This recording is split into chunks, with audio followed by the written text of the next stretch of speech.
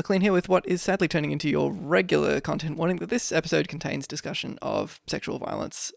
With not new details or anything, the same old scandals, but it is in the episode, and just heads up for that.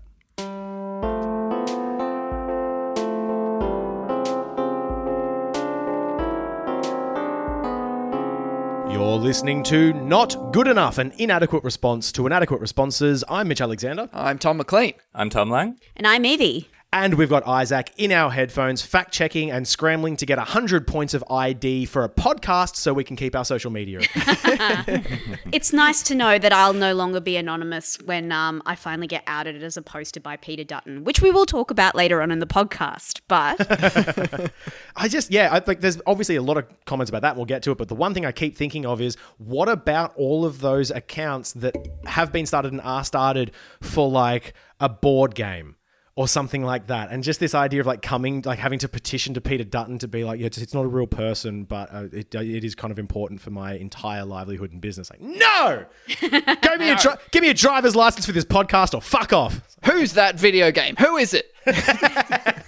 Now you've started, I accidentally have a really good point. What about all the Twitter accounts that are started for like McDonald's? McDonald's is a person now. Who's McDonald's? Who is McDonald's? Does that McDonald's HR person, PR person, have to put their real name and address there? Yeah, Lang, unfortunately, you're right. Dutton is somewhat correct in saying that all of those accounts should be shut the fuck down. Yes, 100%. Honestly, if getting brands off Twitter means we have no Twitter, I'll take that. Just the McDonald's tweet of like the watery eyes with the two fingers, like, so we Dutton, can we please keep our accounts? No! You're horrible! Fuck off and die! Just tweeting at Peter Dutton's social media account, who has also just been like verified as Peter Dutton's like social media manager, is just like, look, I get paid $4 an hour. He keeps me in a dungeon. I'm so sorry, McDonald's. You can keep your account. I don't understand what's going on. Some good news to start the week. In a historic ruling, the federal court has said that Afghan villagers can testify in the defamation case of Ben Robert Smith with his alleged war crimes, and they can do so from Afghanistan, which is fucking amazing. I'll be real with you. Like, it never occurred to me that they wouldn't be allowed to testify. I just assumed that, like, you know, if they were the victims of his crimes, that they would just testify. Yeah, they are the witnesses that helped break the story about the time Ben Robert Smith, decorated Australian war veteran, among other things, kicked a handcuffed person off a cliff allegedly. Allegedly. Allegedly. I think the reason that they might not be able to testify there is because while they were witnesses to that, allegedly, you know, if it happened, if he did it, this isn't him being prosecuted for doing that. This is his defamation case. The issue at hand here is whether telling him that doing that was bad is okay. And the witnesses to that cliff kicking are not, you know, qualified to respond to that. Yeah, they're not subject matter experts. Australian law's fucked. So yeah, if you want some background on Ben Robert Smith and his illustrious alleged war crimes, check out our EP 46 that we did, Rough Chuckles, which goes into pretty much everything that he's alleged to have done and also why he's a big old gronk. But I actually remember, Evie, at the time when we were recording, I might be wrong on the exact details, but I'm pretty sure you were saying, oh, fuck, I hope he goes for this defamation case. I really want him to do it. Go on, dickhead. Make everyone have to present all the evidence of your war crimes, you big fucking idiot. And now we're doing it. Literally the whole point of a defense to like a defamation suit is like, you know, truth is a defense.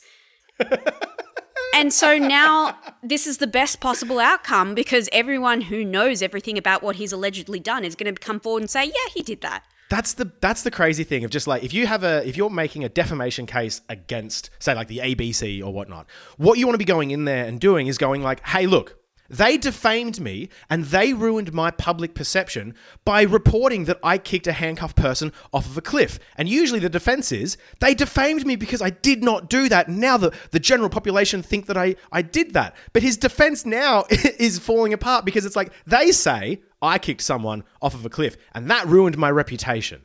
And the defense is like, yes, because you did. You actually did that. And he's like, oh, don't ask him, though.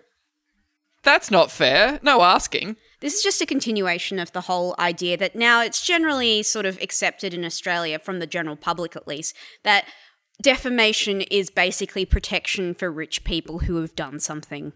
100%. It's not like necessarily a defense of people's reputation in the false accusation sense. I mean, there is like, the occasional high profile victory where, someone actually is vindicated for having been said that, they've done something that they haven't done. But a lot of the time it really does just feel like, rich people who just don't want their shitty stuff broadcast. Is the fact that defamation is a law for rich people the reason why it's a law that still kind of works? Like, it's hard to prosecute someone for a war crime or, wage theft or something. But if you can trick them into a defamation case, then you're like, you've stumbled into actual functioning legal protections. I mean, my broader sort of hot legal take is that the legal system is a system for wealthy people, full stop. Like, we have legal aid. We have the ability for, people who don't have the means to pay for legal services to do it, but it's very difficult to procure. And then you end up representing yourself in court, and more often than not, that doesn't necessarily work out to something that's in your favour. So my sort of, broader view of the legal system is that all of it is for wealthy people. Yeah, I mean, you don't see Brett Walker SC getting up in the morning to defend, Aboriginal women who have been sent to prison because they didn't pay a bill.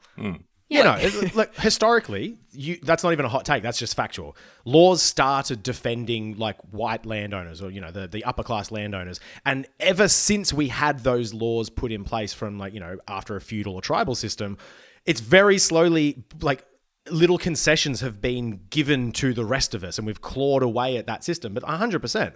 It's for rich people. It was started by rich people. Rich people make the laws. Like the House of Lords in Britain is just it's lords making laws about lords. Blah, blah, blah. It's the whole thing is garbage. And especially defamation should be something that is open to everyone. Evie, you'll probably remember his name, but the guy on Q&A that was savaged, the person on Social Security who was savaged for weeks. Justin Storer. Yes. Yeah. He didn't have a good chance at all at any point to get an SC representing his case at federal court for defamation. It's of course he didn't. And just think of every other sort of situation in which a private citizen has been, put up for, ridicule and death threats by the right-wing media. Those two young girls who travelled crossed the Queensland border with the enemies of the state that were plastered on the front page of every fucking paper. Yeah, they were even used recently again. Yeah. They were used again in the papers when they were talking about a separate individual, which they still told lies about. But for some reason, instead of using his face to castigate him individually, they still used the faces of these two young women over again. It's a very specific usage. And yet the Attorney General is able to use taxpayer money to bring a defamation case against the media. But nobody else is.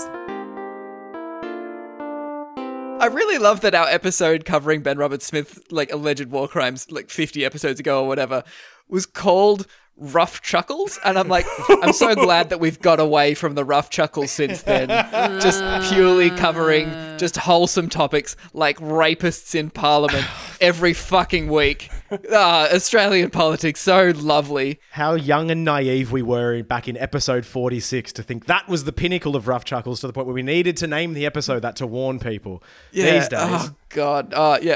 Surely the lowest we'll go is murdering children. No. Someone spare a thought for the comedy podcaster. There's always deeper to dig. Now the bit about war crimes is the funny bit we do before the sting. Not even the funny bit. This is a good news story. Is that in a defamation case, which Ben Roberts-Smith will probably still fucking win, victims of his fucking alleged war crimes can fucking give them... Yeah, thank God that Peter Dutton is now Minister for Defence. Fuck. Guys, this is...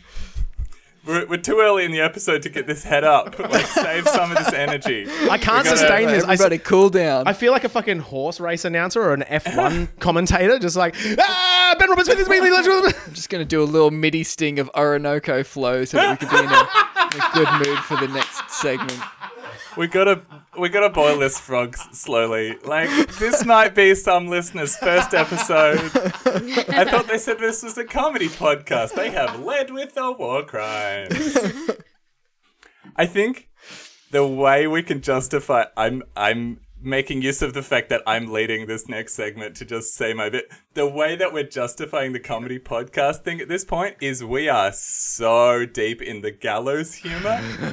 That's the thing. That it just bounces off us. There's this thing. Oh, do you think that murdering children is funny? Do you? Do you think that rapists in Parliament is funny? Huh? No! I think they're the most horrifying conceivable thing, and I need to constantly be making jokes at all times to be able to think about it for more than a second. That's why it's a comedy podcast. It's because there's no other fucking way to talk about it without our souls dying. Not to get into like the politics of what is a good joke, but that's seriously the crux of it. Of like, you know, people have like since time immemorial have used this kind of humor to just deal with something extremely traumatic and terrible. That's why you can tell a joke about it, because how the fuck else am I going to deal with like, you know, weeks and weeks and weeks of this shit?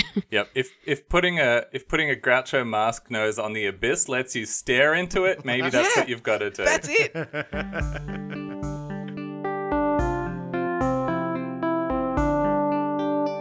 We took a scheduled week last week to talk about Joel Fitzgibbon, which is an important topic, but while we weren't paying attention, well, we were paying attention, for the last couple of weeks, there have just been so many stories coming out of the government, which are not news to anybody who has been paying attention already working in the government. But yeah, turns out the government has this whole, like, Last Days of Rome, Sodom and Gomorrah, like Babylon kind of fuck sex cult thing happening, apparently. Like, Alleged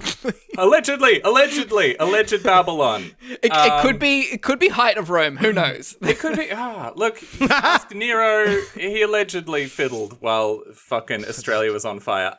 So we're not going to list all of the horrible things that have happened because everybody else has listed them, and they are legitimately, like, they range from disturbing to monstrous. But finally, they got so bad that the Prime Minister was forced to admit that there was a problem. And it's wild how bad they had to get for that to happen. And so he finally, you know, got in front of the press, was like, oh, okay, so maybe things aren't great. You know, women have had a tough rap, but at no point did he, like, kind of admit that this was his fault or that they hadn't been doing enough. He immediately went, well, I've got a mum and a grandma and daughters, and they're powerful, and the world is hard for women. We should probably just put in a little clip here because he turns on the waterworks. Criticise me, if you like, for speaking about my daughters, but they are the centre of my life. My wife is the centre of my life. My mother, my widowed mother, is the centre of my life. I owe them everything. And to them, I say to you girls, I will not let you down.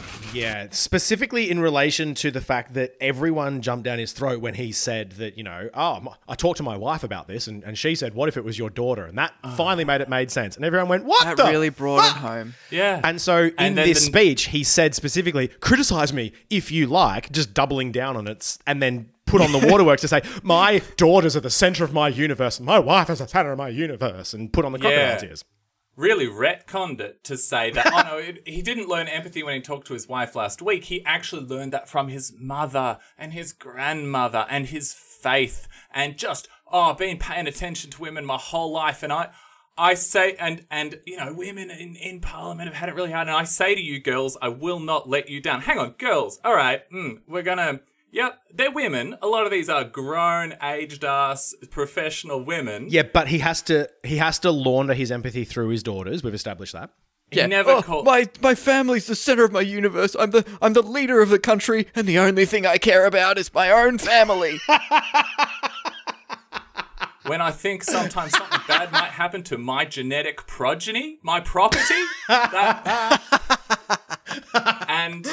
And so then, you know, unfortunately, he then has to open the floor to journalists who, for once, are like, but everyone's still got their jobs and nothing's happened. And he immediately, reflexively switches back to, well, I'll let you editorialise. Prime Minister, if you were the boss of a business and there'd been an alleged rape on your watch, and this incident we heard about last night on your watch, your job had probably been a bit of jeopardy, wouldn't it? Doesn't it look like you've lost control of your ministerial staff here? Well, I'll let you editorialise as you like, Andrew, but if anyone in this room wants to offer up the standards in their own workplaces by comparison, I'd invite you to do so. Well, they're better than these, I would suggest, Prime Minister. Well, let me take you up on that. Let me take you up on that.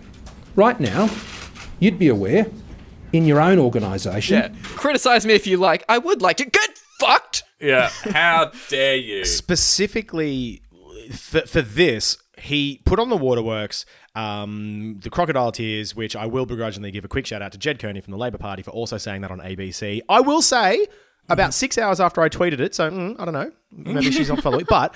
Yeah, she's paying attention to her constituents. Yeah, I am tweeting her every day. Say it! But call Joel Fitzgibbon a cunt and a Hanson. Do it. Scott Morrison was trying to keep up this facade until someone specifically mentioned his leadership and how if he was a boss at a private company, this would reflect really badly on him. I mean, not that private companies ever do anything about it necessarily either. Oh, 100%, no. I just get really sorry, I had to interject because it really annoys me whenever someone's like, well, if this happened in the private sector, someone would get fired. It's like, no, they wouldn't. Yeah. Scott Morrison's like, I wish the government was a private sector institution. Every single one of my actions for the last 8 years has been indicating that I wish it was just a private company. If this happened in a private company, I wouldn't have to give a press conference. Yeah. It's like, this idealized version of a private company that everyone holds up and knows what that version is, and everyone knows that it doesn't work like that whatsoever. But through that, he then, so the person that asked him this question about if he was in charge of a private company, wouldn't this reflect badly on his leadership? Why shouldn't he be facing scrutiny for it? Was from Sky News. And then, so partway through this speech, Scott Morrison revealed / made up a sexual assault complaint made through HR at Sky News and News Corp about something that happened in a toilet. He was like, well... In your own organisation... that there is a person who has had a complaint made against them for harassment of a woman in a women's toilet. And that matter is being pursued by your own HR department. I'm not aware so you're not aware of it. Just an astonishing moment there where he was crying before, and then somebody was like, hold on, how about, actually having some integrity? And you could see him just suck those tears back up into his eyes. He's just like, nah, I didn't realise you were coming here for a fight, mate. He actually said glass houses. Yeah. So let's not, all of us who sit in glass houses here, start getting into that. So 24 hours after this interview, in that whole time, everyone was just baffled by the idea that the Prime Minister of Australia is talking about an HR complaint at a private company that, first of all, potentially he has outed a victim. And secondly, this is a man who claimed for weeks that he did not know anything about the sexual assault allegations happening in Parliament House itself. And for some reason, he knows about this random sexual assault allegation at a company. What the hell? So just complete bafflement of how this has come to pass. And then, of course, there had to be a statement that came out that first from Sky News going, no, there wasn't. This complaint is not real. And I can believe or not believe Sky News on this regard. I don't particularly love Sky News either. So who knows what kind of allegations are happening. I particularly love Sky News. I'm being polite here, but and then he had to just admit that oh yeah, maybe I confused two different cases. So that's fine. The head of News Corp came out and was just like, you are unequivocally wrong. There were 2 separate incidences that were both resolved, neither of which were a sexual assault complaint, and you've confused the 2. And then he's just posted at 11 o'clock at night on Facebook, "Oh, I'm real sorry, guys. I accept their account. I was wrong to raise it. The emotion of the moment is no excuse." It's like, it seems like you're making an excuse. Sorry, it's amazing to me that the Prime Minister of Australia has essentially gotten away with a Notes app apology at 11 o'clock at night. Yeah. And that's it. It's also like to say, "Oh, I was wrong to raise it. The emotion of the moment is no excuse." So what's the consequence then if you've got no excuse? Like, he's really deploying that line as though it's an excuse. Like, "Oh, yeah, I've got no excuse, so let me off the hook, hey." It's saying you don't have an excuse isn't an excuse, mate. Not to be glib, but it really does sound like every time, like, you know, a real shit person is like, "Oh, I'm really sorry. I know there's no excuse for it." And then they just keep on doing the same thing over and over again. Yeah. I also want to point out, what emotion of the moment, Scott Morrison? What was your emotion that made you lash out like that? Because, you know, were you very sad that made you do that? Or, like... Were you feeling spiteful? It wasn't an emotional moment. You were being questioned about your mishandling of a very serious allegation there. By the press. Why is it a heated time for you, Scott Morrison? Anyway, God. The audacity of being questioned during a press conference by some scum. I think genuinely it's a matter of like the audacity to be asked these type of hard-hitting, mean questions right after I cried. That was a good moment. I talked about my mum and I cried, and you're here being so rude to me right now. I cannot believe it. How dare you? He needs another holiday. Honestly, I think he is too used to just being able to go on like 2GB or something. Or going on fucking the cooking, the kitchen show and just whipping up a curry with a journalist and being like, "Oh, just a dad, pretty good, right?" That was while he was immigration minister, by the way. So yeah, you were right in that he is entirely too used to just fucking skating by on being a terrible piece of shit cunt asshole and just having people being like, "Yeah, but he cooks up a sweet naan." It's like, fuck off. No, it's just the same old thing of like, you know, every single right-wing minister has learned now that actions have no consequences and they can just do it and say, "Oh, whoops, my bad," and then that's it. Like, even even when you talk about like Laming, who, like, you know, we can talk about a bit later, but even when we could talk for hours. Yeah, like, even when you talk about Laming, what's a consequence for that? You know, he'll just say, "Well, I'm stepping down at the next election." That's not really a consequence. First of all, you're still in the position of power. That's a choice. Secondly, like, it's not really deplatforming if he just ends up in like some other cushy like position of power that's not the government afterwards. So like, what's really happened? Nothing. $200,000 a year pension. Yeah, and that's the thing. It's like, "Oh, what are you going to do about Laming?" And they're like, "Oh, well, he's announced that he's stepping down at the next election, and I think that's enough." It's like, didn't he like push a kid over and like... We cannot go into the list of everything Laming has done because it is absolute fucking amazing worm brain psycho shit. We can't do it. We have to move on. We'll be up there for way too long, just like he was after they shut Uluru. It's so good though. It's so deranged. Anyway. The wild thing here, I just want to rewind a little bit because... No, we're not talking about the wild thing. Laming's out. No, I'm not talking about Laming. I just want to rewind a little bit because politicians don't generally face consequences for their actions. And usually Scott Morrison would get away with saying any old shit. The wild thing here is he cast a wild, loose, probably false accusation at News Corp. The one entity, other than maybe the Minerals Council, that the Prime Minister cannot go getting on the bad side of because they are his propaganda wing. Yeah. And that boggled me. I can only imagine everyone in the room at that point went, "Woo!"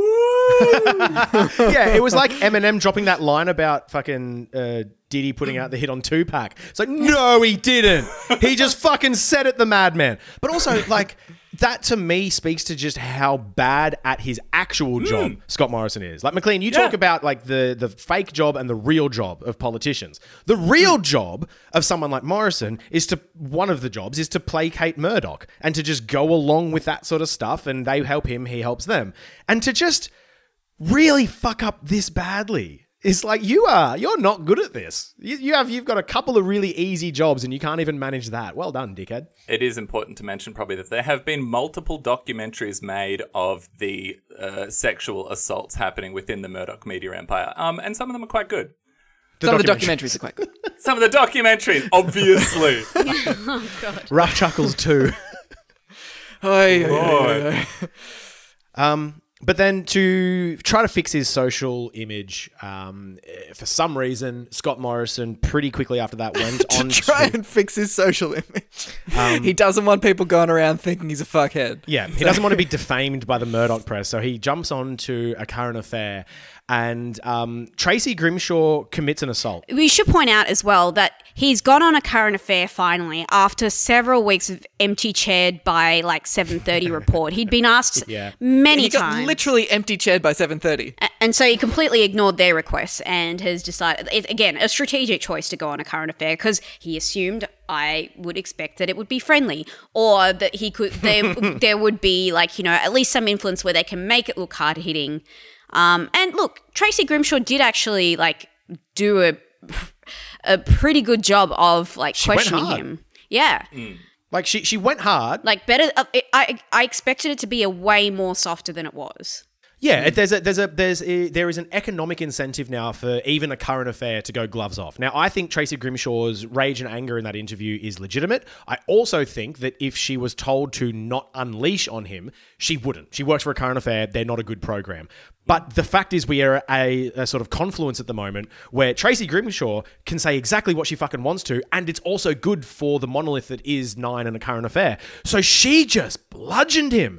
And the thing that got me about this interview and how hard she went is that she did a better job of wedging a Liberal Prime Minister than the Labor Party have done in a decade. She did it in one interview and she fucking smashed it to the point where it got on Gogglebox. I don't want to go into it. So we can't go blow by blow for Tracy Grimshaw. It's been a month. You see here, the pattern is that the women are always the liars. Why wouldn't you talk to her? You haven't asked to speak with her, though, have you? At least read the accusations against her. Do you understand? You're not on an island. You treated that march politically. So are you saying, really, that the enormity of this issue that women deal with every single day has only become apparent to you in the last month?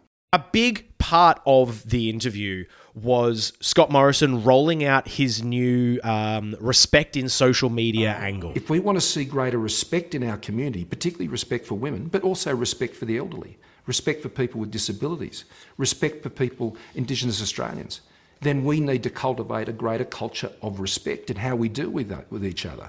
It's okay to disagree, but I wish we could disagree a lot better than we seem to be on these types of issues. Yeah, and then he followed it up with a press conference the next day where he brought it up again. Spoke a lot about the need for us to deal with respect in our community and in our society. And I'm deeply troubled by the way that social media is corroding respect and dignity in how we all deal with each other. Now, that angle itself is not new, but it's clearly a focus at the moment that he wants to You can hear the meeting that went on in the PM's office, being like, oh my God, every time we talk about why it's fine that the people who have credibly been accused of sexual assault are still ministers in our government, we can't have them facing consequences. They're ministers, for God's sake. What are we going to do? Oh, I know. Let's talk about how social media is rude. That's the way. Social media is too rude. That's the problem. It's social media. And look, some of the ministers, like Andrew Laming, when he got on the Simpsons shitposting page, have had a problem with social media. But most of this shit is not a social media thing. It's a in-person, in Parliament thing. Yeah. Christian Porter is not a social media troll. No. But no, I do feel, just as a quick aside, I do feel very blessed that I was lucky enough to roast Scott Morrison for this on national TV. So, hey, shout out to everyone at the ABC that gave me that little platform to do my own little solo version of Not Good Enough on TV for a little bit. Where do you see the cultural problem lying? Oh, I think, like the Prime Minister mentioned, the cultural problem is solely on polite comments online. That I don't mean that at all. That's just a ridiculous thing that he would say. But and by saying that, we should refer to the fact that the Prime Minister went on to say, look, he thinks there's a problem with social media. And Peter Dutton actually also said, like, I'll just read this out now that you've just brought this up, Mitch. Not to gas each other up, but I'm going to gas you up, Mitch, on this. But I did really enjoy seeing the fact that you spelt out how you felt about this. And a lot of I was watching like the Twitter responses and things, and everyone's like, yes, thank you, finally someone said it, which is great because I do think by and large the people who are engaged with politics appreciate it when someone just is like, cut the crap and actually says what they mean. And there's shockingly little of that from progressives as well, because everyone's afraid of getting doxxed or losing their job, hit with the defo suit, etc. Yeah, which is a reasonable fear, but also I'm glad that we have Mitch Alexander to be able to do that from a position of being a white man. Hail our glorious leader. But that's the thing, it's also just shockingly easy to fucking do. Just be normal. But just say it. Just say the thing. Just be normal. It's fucking easy. And I have whenever I've been on the drum, the Twitter response and even the guest, it's like when you've got salami on a platter and no one wants to touch the meat thing. The first person to touch it breaks it and then everyone goes for it. You just have to be the first person to be like, this is fucking shit. And then everyone's like, yeah, it is. It's absolutely an action that I think we all need to keep in mind in our lives in all sorts of situations. If you can at all afford it, say the thing that everyone is thinking. You probably might not think everyone is thinking it. It might be eating you up alive and you're going, maybe no one else thinks that. Fucking say it anyway, because every time everyone will be like, yeah, actually, I was thinking that too. That's how shit gets done. It just takes one kind of brave moment. You got to take the salami. Be the person. But take the salami. It's not even that big. Also, if anyone wants to donate to my defense fund, I'll be setting up a link for that. Because everyone's feeling a bit sensitive and a bit hurt in Parliament at the moment, Peter Dutton has taken the brave stand for all ministers in Parliament, and he's come out and he said, I reckon the problem is social media and video games. It's this whole new tack that they're taking. Yeah. Social media. I was feeling kind of glad that Parliament was finally starting to get roasted a little bit, but then I talked to my two beautiful sons who are MPs and I started thinking, Two large, beautiful sons. Oh, my boys. Yeah, the problem is some random Twitter socialist with a rose emoji in their username called Bongcock69, who's calling me a big old meanie. That's the problem. Just the idea, the cynical notion that that's what will stop liberal staffers from jerking off at work onto. It's people. Wild. It's the people in Grand Theft Auto who are yelling bad words. Shut the fuck up. It's not even the people who are playing Grand Theft Auto Online. He's talking about, it's just the content of Grand Theft Auto. This is Peter Dutton talking about we should really start censoring video games a bit more because in Grand Theft Auto you can drive cars recklessly and get a lap dance and you can go and shoot police. It's well, first of all, getting a lap dance is not a crime. But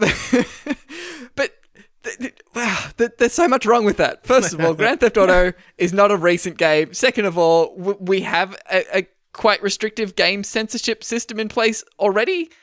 The fucking whatchamacallit, the video game that got banned recently, Disco Elysium. Yeah, the remake of Disco Elysium got banned last week because it's too communist or something. No, you can apparently, spoilers, split a bag of Coke with a child. So which game rules? Yeah, it's a fucking good game. House all the time. See, my sort of interest here is I, as someone who fully believes that everyone who has a lifelong ambition to become an MP is a full nerd. How likely is it? What do you think the Venn diagram is of anyone who plays cool video games and anyone who wants to be an MP? They do not connect in any sort of way. Well, also, we're not talking about people who want to be MPs. The whole problem is people who are MPs. You got fucking 55-year-old Andrew Laming here. Are we saying he learned all his fuck shit when he was a child playing Zork, the Great Underground Empire? It would appear that Peter Dutton is trying to make that sort of link, and obviously it's not true. It's simply a distraction, but it is it has previously been a useful cudgel of conservatives to say actually all the ills in society are due to video games. And you would have thought that this would have been comprehensively destroyed over the last, 20 years of, a rise in popularity of video games among the general populace, which has always been the case, but even much more so like video games as a much more complex medium than just, Mario or something like that. But secondly, the farce is much more exposed for what it is now because it has absolutely no link. And so, Peter Dutton suddenly scrambling for the first thing he can think of. Actually, it's video games. Like, everyone's just like, no. The problem's video games. Yeah. Don't you realize that a 13-year-old boy just picking up a random Nintendo Switch can expel Jojo Mart from the sleepy community of Stardew Valley? They're just trying to make a profit. But yeah, okay, I'm on Wikipedia now. The first Grand Theft Auto, the first one, top down, it was violent, but it was 1997. If you were growing up playing Grand Theft Auto, even the very first one, you're about as old as me. And no one in a position of power in the fucking government, or even Australia, is as old as me. They're all my dad. Peter Dutton has gone, there's a problem in society. It's the youths. He was this close to blaming it on African gangs, roaming the halls of Parliament, doing things to desks. Who let them in here? But not even doing things to desks because we've got proof that it wasn't them. It was white liberal staffers. But the idea that the African gangs are going to Parliament and influencing the Liberal Party. Oh, it's a bad influence. Video games, rock and roll music, it's such an archaic, fucking dumb thing to say. That at the very least, though, gamers these days aren't 15; they are our age. I mean, they're also 15. They're the worst, but there are a lot of people our age. I think the gamers these days who are playing games at 15 are just playing Roblox and Fortnite. But my point is that we're all now voters as well. So this line is such a weird thing for him to take because everyone who knows that's younger than him just goes, no, it's just such a weird... Because I don't even think the olds care either. I don't think 70-year-olds really give a shit about the video games now. They've been, like Davey said, they've been around for so long. It's nothing. Yeah. It's just a transparent scapegoat. That said, I do note that when Christian Porter was 17, Leisure Suit Larry 1 came out. Fuck me. Oh, fuck's sake. And because he's from a background of wealth, he probably had the original copy so he could get past the copy protection and actually see the boobs. There we go. So the other thing that came out this week was... Now, this is a particularly interesting one to me because it's a proposal that's come out of something completely, in my opinion, not related. So the report from the inquiry into the family, domestic and sexual violence was released this week and it's on the APH website. And one of the 88 recommendations was suggesting that Australians should present 100 points of identification in order to get a social media account. So this isn't actually out of nowhere. This is actually one of the recommendations made in a Federal Parliamentary Committee report. Yeah.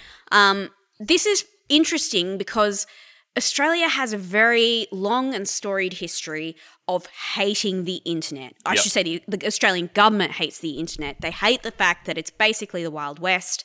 There have been numerous attempts to censor Australians using the internet. There's been many attempts to put up various filters and firewalls. Like one of my very first sort of understandings of politics as a politically engaged adult online is the nonsense of Stephen Conroy and attempting to have an internet filter in Australia. Yeah. That was back in 2008. So this is just, just a brand new thing for Australians to be like, oh, shit, here we go again. Was that only 2008? That was 2008. Stephen Conroy was... Sorry, time means nothing to me. You're old. Yeah, we're all old. Back then, everyone knew that a lot of the filtering and proposed censorship was also in relation to the Iraq War and, any sort of commentary against that. In fact, I think there was one point in 2002, the New South Wales Police Force Minister, Michael Costa, attempted to shut down protest websites. He appealed to the then Communications Minister, Richard Alston. Basically, it is very obvious to the average person that any sort of attempt to filter or censor the internet is to shut down protest. Or to shut down, that any of these people talk about free speech, they don't really like it and they would prefer if people didn't have it. So again, this is just a new attempt at that. It's basically proposed in a bank of proposals as this will protect victims online of domestic violence and abuse. Obviously, we know that's not true because Facebook exists where people can have their own names and photos and they continue to harass people. So, using your real name has not in any way been shown to prevent people from being fuckheads online. And it's very obvious. The olds love it.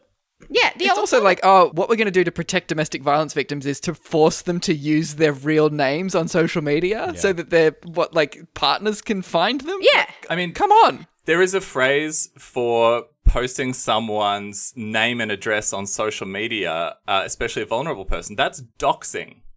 That's the worst thing you can do to someone online because it puts them in a position of extreme vulnerability to violence. Yeah, because we know that people can be shitheads online as soon as they find out your real name, your real location. You don't, people very specifically and for very obvious reasons do not want to put everything up online. And look, I don't want to get too tinfoil hat about this, but this report is chaired by the Queensland LNP MP Andrew Wallace.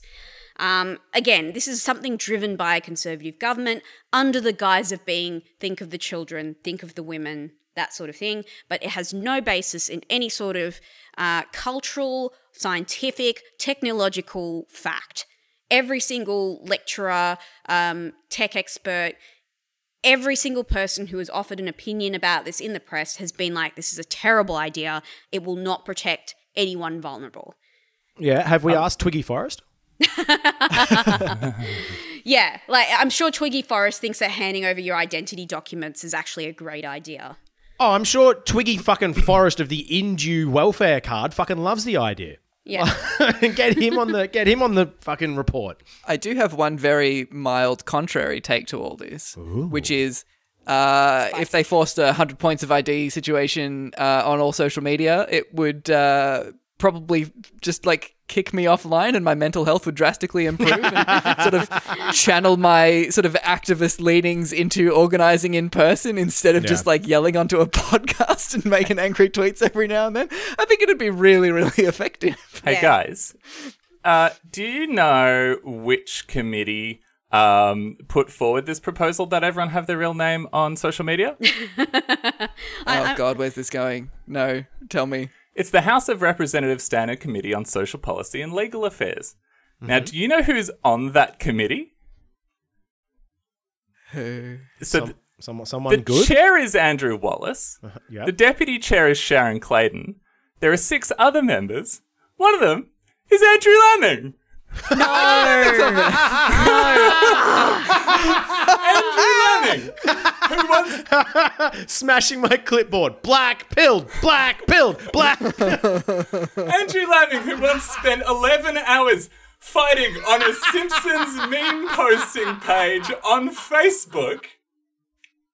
Several years after writing guidelines for politicians on how to use social media so they don't get involved in this, which was a year after he got bloody This is like Christian Porter for getting in a shit fight about the NBN on the comment page of a newspaper is on the committee.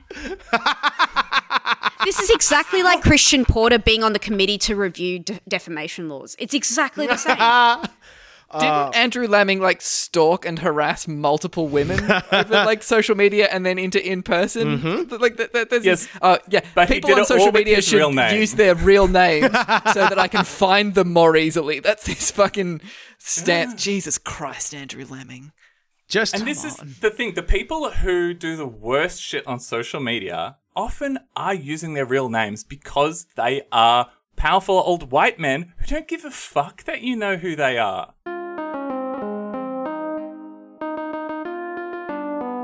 So speaking of Liberal MPs being given portfolios and sitting on committees and writing reports specifically about their own alleged crimes or the things that they love doing that are evil, Scott Morrison, with all of the stuff that we talked about, most recently has announced a cabinet shake-up, which the press gallery piglets fucking love. They start hooting and hollering. They get their big jugs out with the hoo, hoo, hoo. It's a big party for the press gallery because Who's getting their jugs out? The press gallery, they love it. They put on their overalls and one of the buttons comes off and they've got the straw in their mouth and they start jigging back and forth because holy shit, some politicians they're fucking piggies for it, McLean. They love it. They're all press gallery are farmers and they're having a hoedown when a cabinet shake-up happens because some politicians are going to be taken from one area that isn't their area of expertise and they're put in charge of a whole other part of Australia that also isn't their area of expertise. And this time, everyone's been misbehaving very badly. What are you going to do about it, Scott Morrison? Well, everyone swapped jobs. Everything's okay now. This one in particular is one of the most cynical and genuinely fucking weird, soundbite ready set of portfolios that I've seen. All right. So now we have a Minister for Women, which is Marise Payne. Marissa Payne, is it? They're the Prime Minister for Women, apparently. Yeah, which, there is so much to it. Again, McLean, I'm very sorry, but I'm going to stick to my tried and true method of not looking up their actual names and not giving a fuck. But by giving someone a portfolio called the Minister for Women, Scott Morrison is implying that he wasn't actually before that. But then also, he went to go, in a sense, she's the Prime Minister for Women. And people were just like, no, that's you! No, I'm the Prime Minister for men.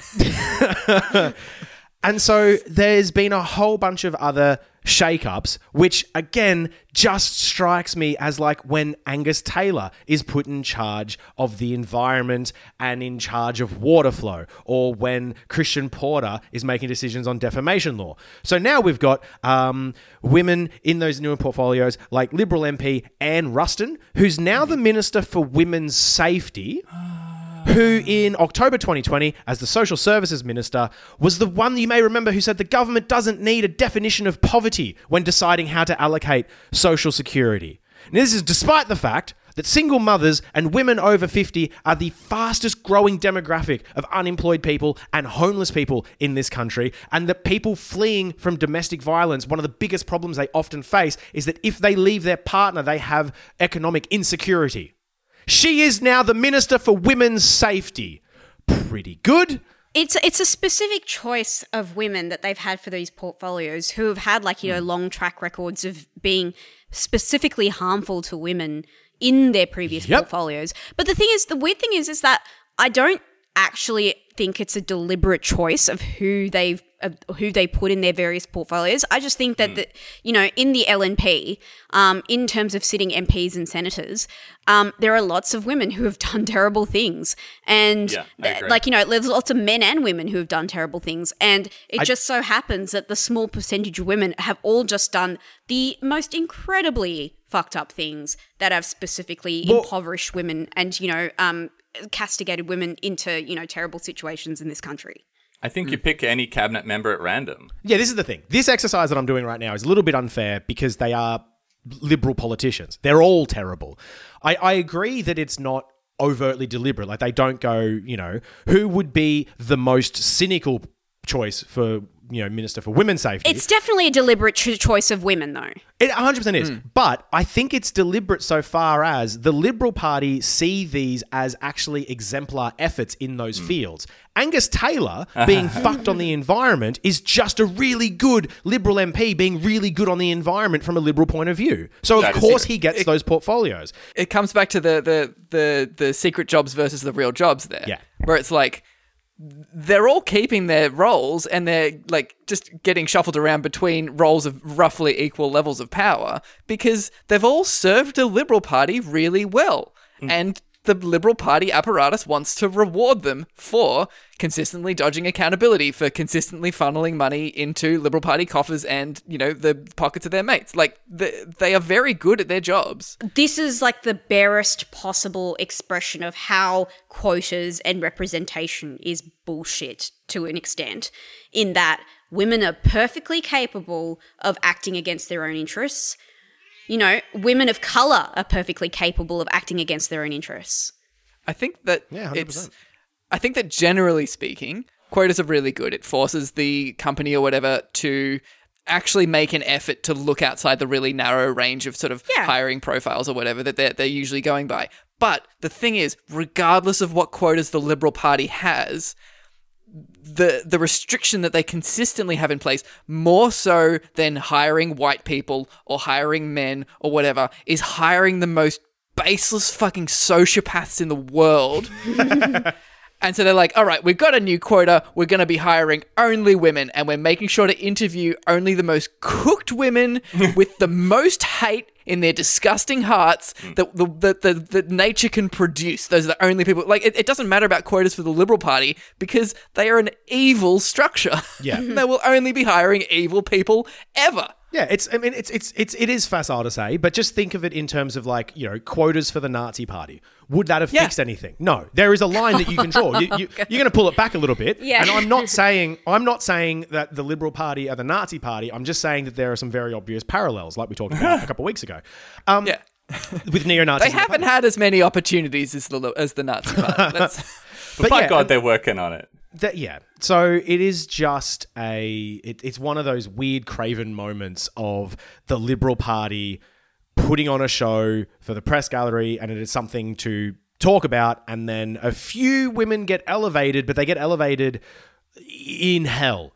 Yeah. And so it's like, okay, you've become a more powerful type of demon. Cool, I guess. Doesn't actually help women. We have to mention a special mention in terms of, like, the worst possible choices here is the Liberal Party Vice President Tina McQueen in a backroom meeting saying that she would quote unquote kill to be sexually harassed at the moment. Like, this is the kind of, like, you know, category of women that we're dealing with. Oh dear, it is fucking wild. It's just. Yeah.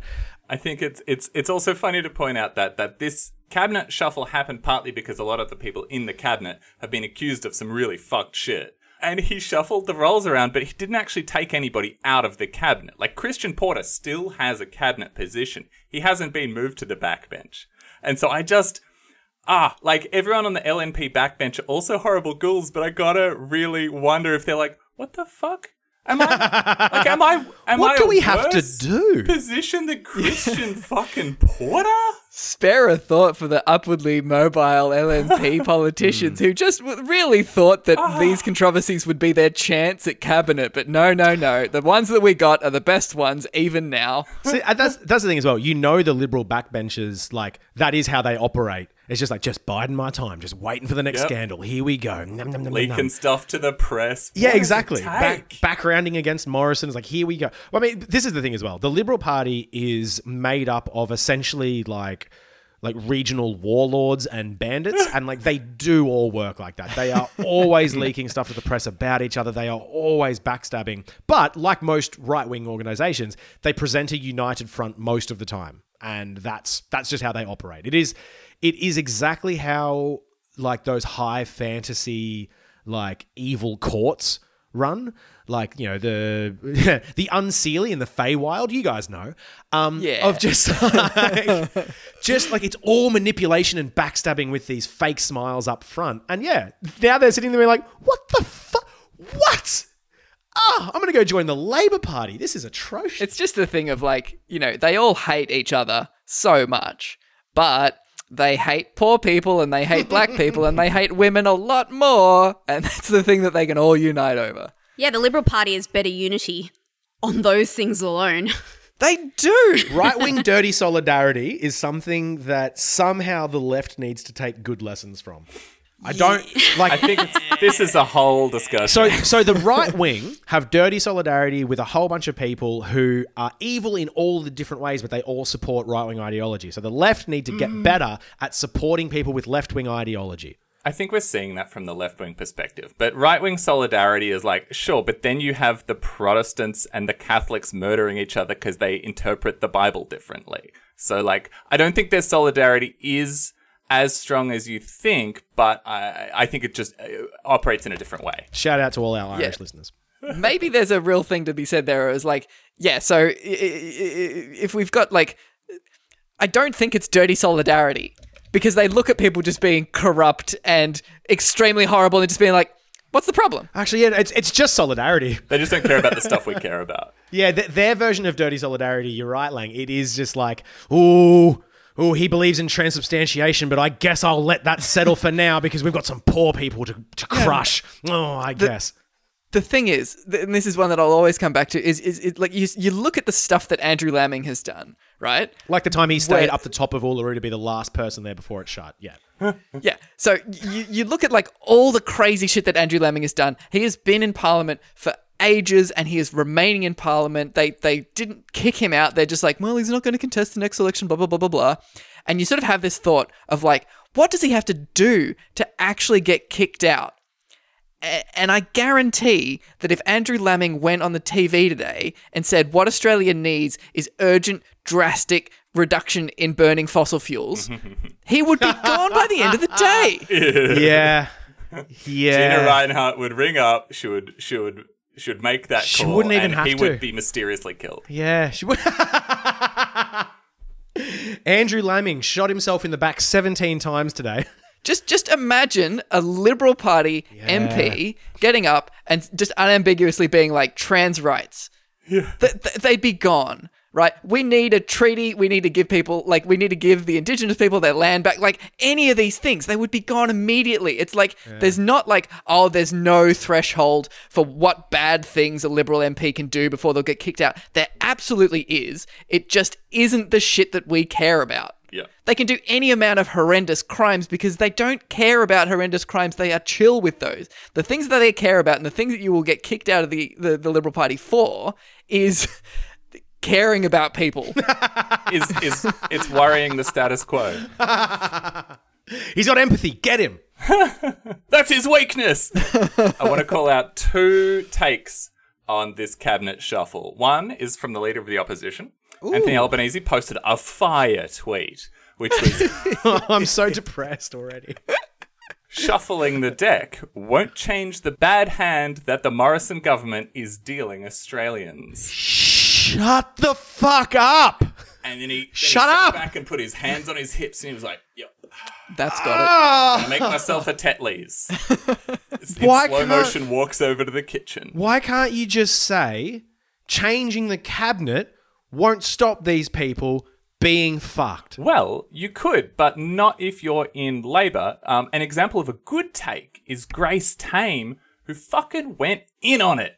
Yeah. She said all the stuff that needed saying by anyone who gave a shit. Like, he's either ignorant of the cultural issues at hand or he understands them completely and is making calculated moves to perpetuate them. There you go, Grace. Just fantastic. What we are seeing is further abuse of power, masterfully disguised as progress. Yes! The same psychological manipulation at the heart of these recently exposed evils. See? It's easy. Now, Lang, can you rewrite that in a way that sort of couches all of those points behind kind of nonsensical metaphors?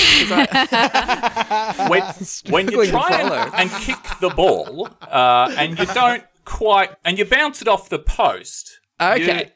You're you're watching from the sidelines. You can't. Yeah, I'm voting for Labor, Lang. You've done it. Thank you. The thing is that when you become Australian of the Year, that gives you an official license to only be nice to the Prime Minister. So now Grace Tame is going to have that license revoked. Well, yeah, this is the thing. Journos, of course, went in on it because they are running the state propaganda campaign.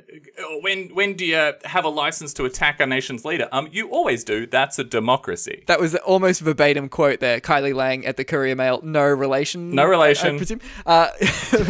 She put up a piece. Since when does being Australian of the Year give you a license to personally attack our nation's leader? Which, one, it's not a personal attack on our nation's leader. It was a criticism of a move by the Prime Minister. Secondly, since when does being a fucking muckraking reporter give you license to personally attack the Australian of the Year, Kylie Lang?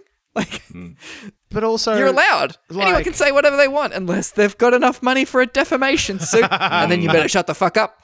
I don't want to answer the question, but I will. Grace Tame was an Australian, so she's in a democracy. So that's the whole point, is that she can personally attack. And she can personally attack our Prime Minister. She didn't, but she also can do that. She should be allowed to do that. But also, if you're the, unfortunately, Australian of the Year, we've gone into that about why that's usually bad. But in this instance, broken clock. But oh, no, we haven't actually gone into Australian of the Year. That's the Order of Australia. Very different thing. I get them mixed up because, again, I don't care. But, the Australian of the Year is a person that gets a platform. So her, more than anyone, has a license to make attacks against the leadership of the nation.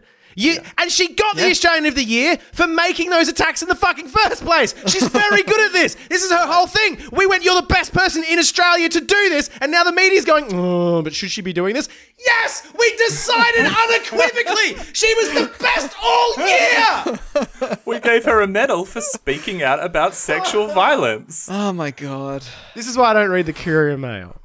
Yeah, no. I don't read it because it's got a paywall. I'm not going to give them money. This whole segment's just been off the headline and nothing else, by the way. The thing with Australian of the Year is that in recent years, though, they've actually made, it does appear they've made a concerted effort to actually pick really good people that represent the Australian populace. Like, for example, a previous recipient of Australian of the Year was Rosie Batty.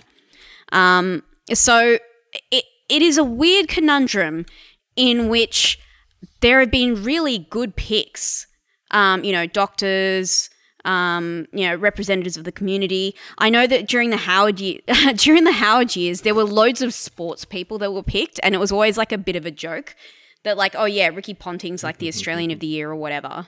But despite a conservative government, they have picked someone who, Grace Tame is a remarkable woman, and she's saying she's saying everything from her heart, and I know she truly believes this, and she is right to criticize the Prime Minister at such a time like this, considering that this is what her activism is about. Of course she has the right to criticize the Prime Minister. It doesn't even have bear any sort of analysis about. Even as a private citizen, everyone has the right to. And in her specific position, she has perhaps more of a right than any one of us.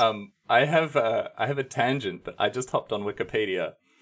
And guess who was the chair of the National Australia Day Council? Oh, no. Andrew Laming. From 2014 to 2017. It wasn't Andrew Laming. Oh. Damn so it. We're lucky there. Who else have we talked about this episode? Christian Porter. It was fucking Ben Roberts-Smith. No. Is this a joke? Chair of the National Australia Day Council from 2014 to 2017. Oh, wow. Oh, I'm so sorry. I'm so We're closing done. on that. We're closing on that. Incredible. I don't even know what to say. It's just Just wet. far out. Fucking wild. Oh my God. Holy fucking shit.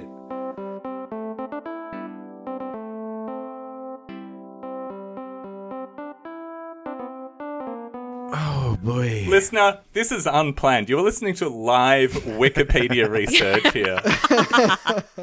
Oh, boy. Actions this week. Speak out about shit that is bad.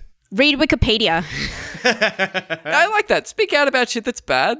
And secondly, if you hear somebody else speaking out about shit that's bad, be like, yeah. Yeah. But like out loud, publicly. It's good. Encourage them, yeah. And read Wikipedia. Yeah, read more Wikipedia, everyone. Get on Wikipedia.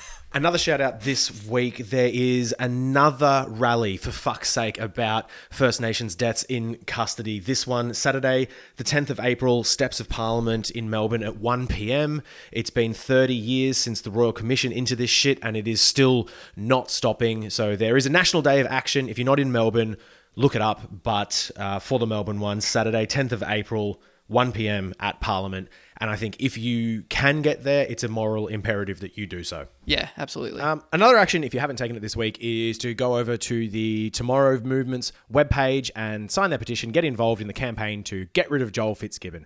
You can listen to last week's episode. We do a deep dive on Joel Fitzgibbon and why he's totally shit. But the Tomorrow Movement are running a really good campaign at the moment to essentially force Labor, wedge Labor, in the parlance, to get rid of Joel Fitzgibbon. And if we know anything about the Labor Party, it's that they fucking love being wedged.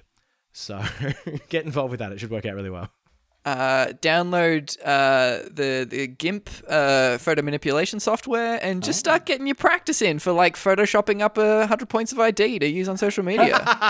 It's not hard. There's no way you're going to need a notarized thing. You'll be sending a JPEG of a driver's license to some like incredibly overwhelmed moderation queue. You'll absolutely get through. Photoshop it up. Let's do a 5-way face morph of all of our faces and send that in. Shout out, if you haven't already played Disco Elysium.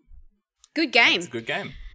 And there's a special edition that was in the Steam store this week, I think. I need to update mine before they take it from the store. Like, for real. Like, Disco Elysium is one of the best games I've ever played in my life. I highly, highly recommend it. And there was an update / version for consoles that was refused classification because, like I said, one of the things you can do it is split a bag of Coke with a kid. And so they went, you can't release it in Australia. And so the Epic Game Store, GOG.com, and Steam just went, nah. And you can still get it there. So do that. And if you're on console, I feel really bad for you because it's a fucking good game, but sit tight. You'll probably get a watered-down baby's first Disco Elysium version of it, and you should be a real gamer and play on a PC, and I'm one of them. They tried to send the AFP to raid the internet, and they couldn't find it. Thanks again for listening. Go. Thanks again for listening to Not Good Enough. You can get in touch with us at NotGoodPod on all the socials or email us at notgoodpod@protonmail.com. One thing I was thinking of, just to make it super, super clear, Proton Mail is like secure mail. So if you've got some like juicy shit to send us, start your own Proton Mail and then email us there. And it's hidden and good. I'm not sure what we do about it, but we love to hear the gossip. Yeah. Oh, we love gossip. We might. Yeah. That's not for any episode. I just mean like we really want to hear some juicy. We shit. just want to know. It'd let us get the funny tweets like really worked out for when an actual journalist breaks it. No, send me some defo. I'll say it. I don't give a fuck. I'll do it on the drum though, and then we can talk about it on the podcast. I don't think you have parliamentary privilege on the drum. Not yet. Not Good Enough is recorded on the lands of the Wurundjeri people of the Kulin Nation. We pay our respects to their elders past and present and acknowledge that sovereignty was never ceded.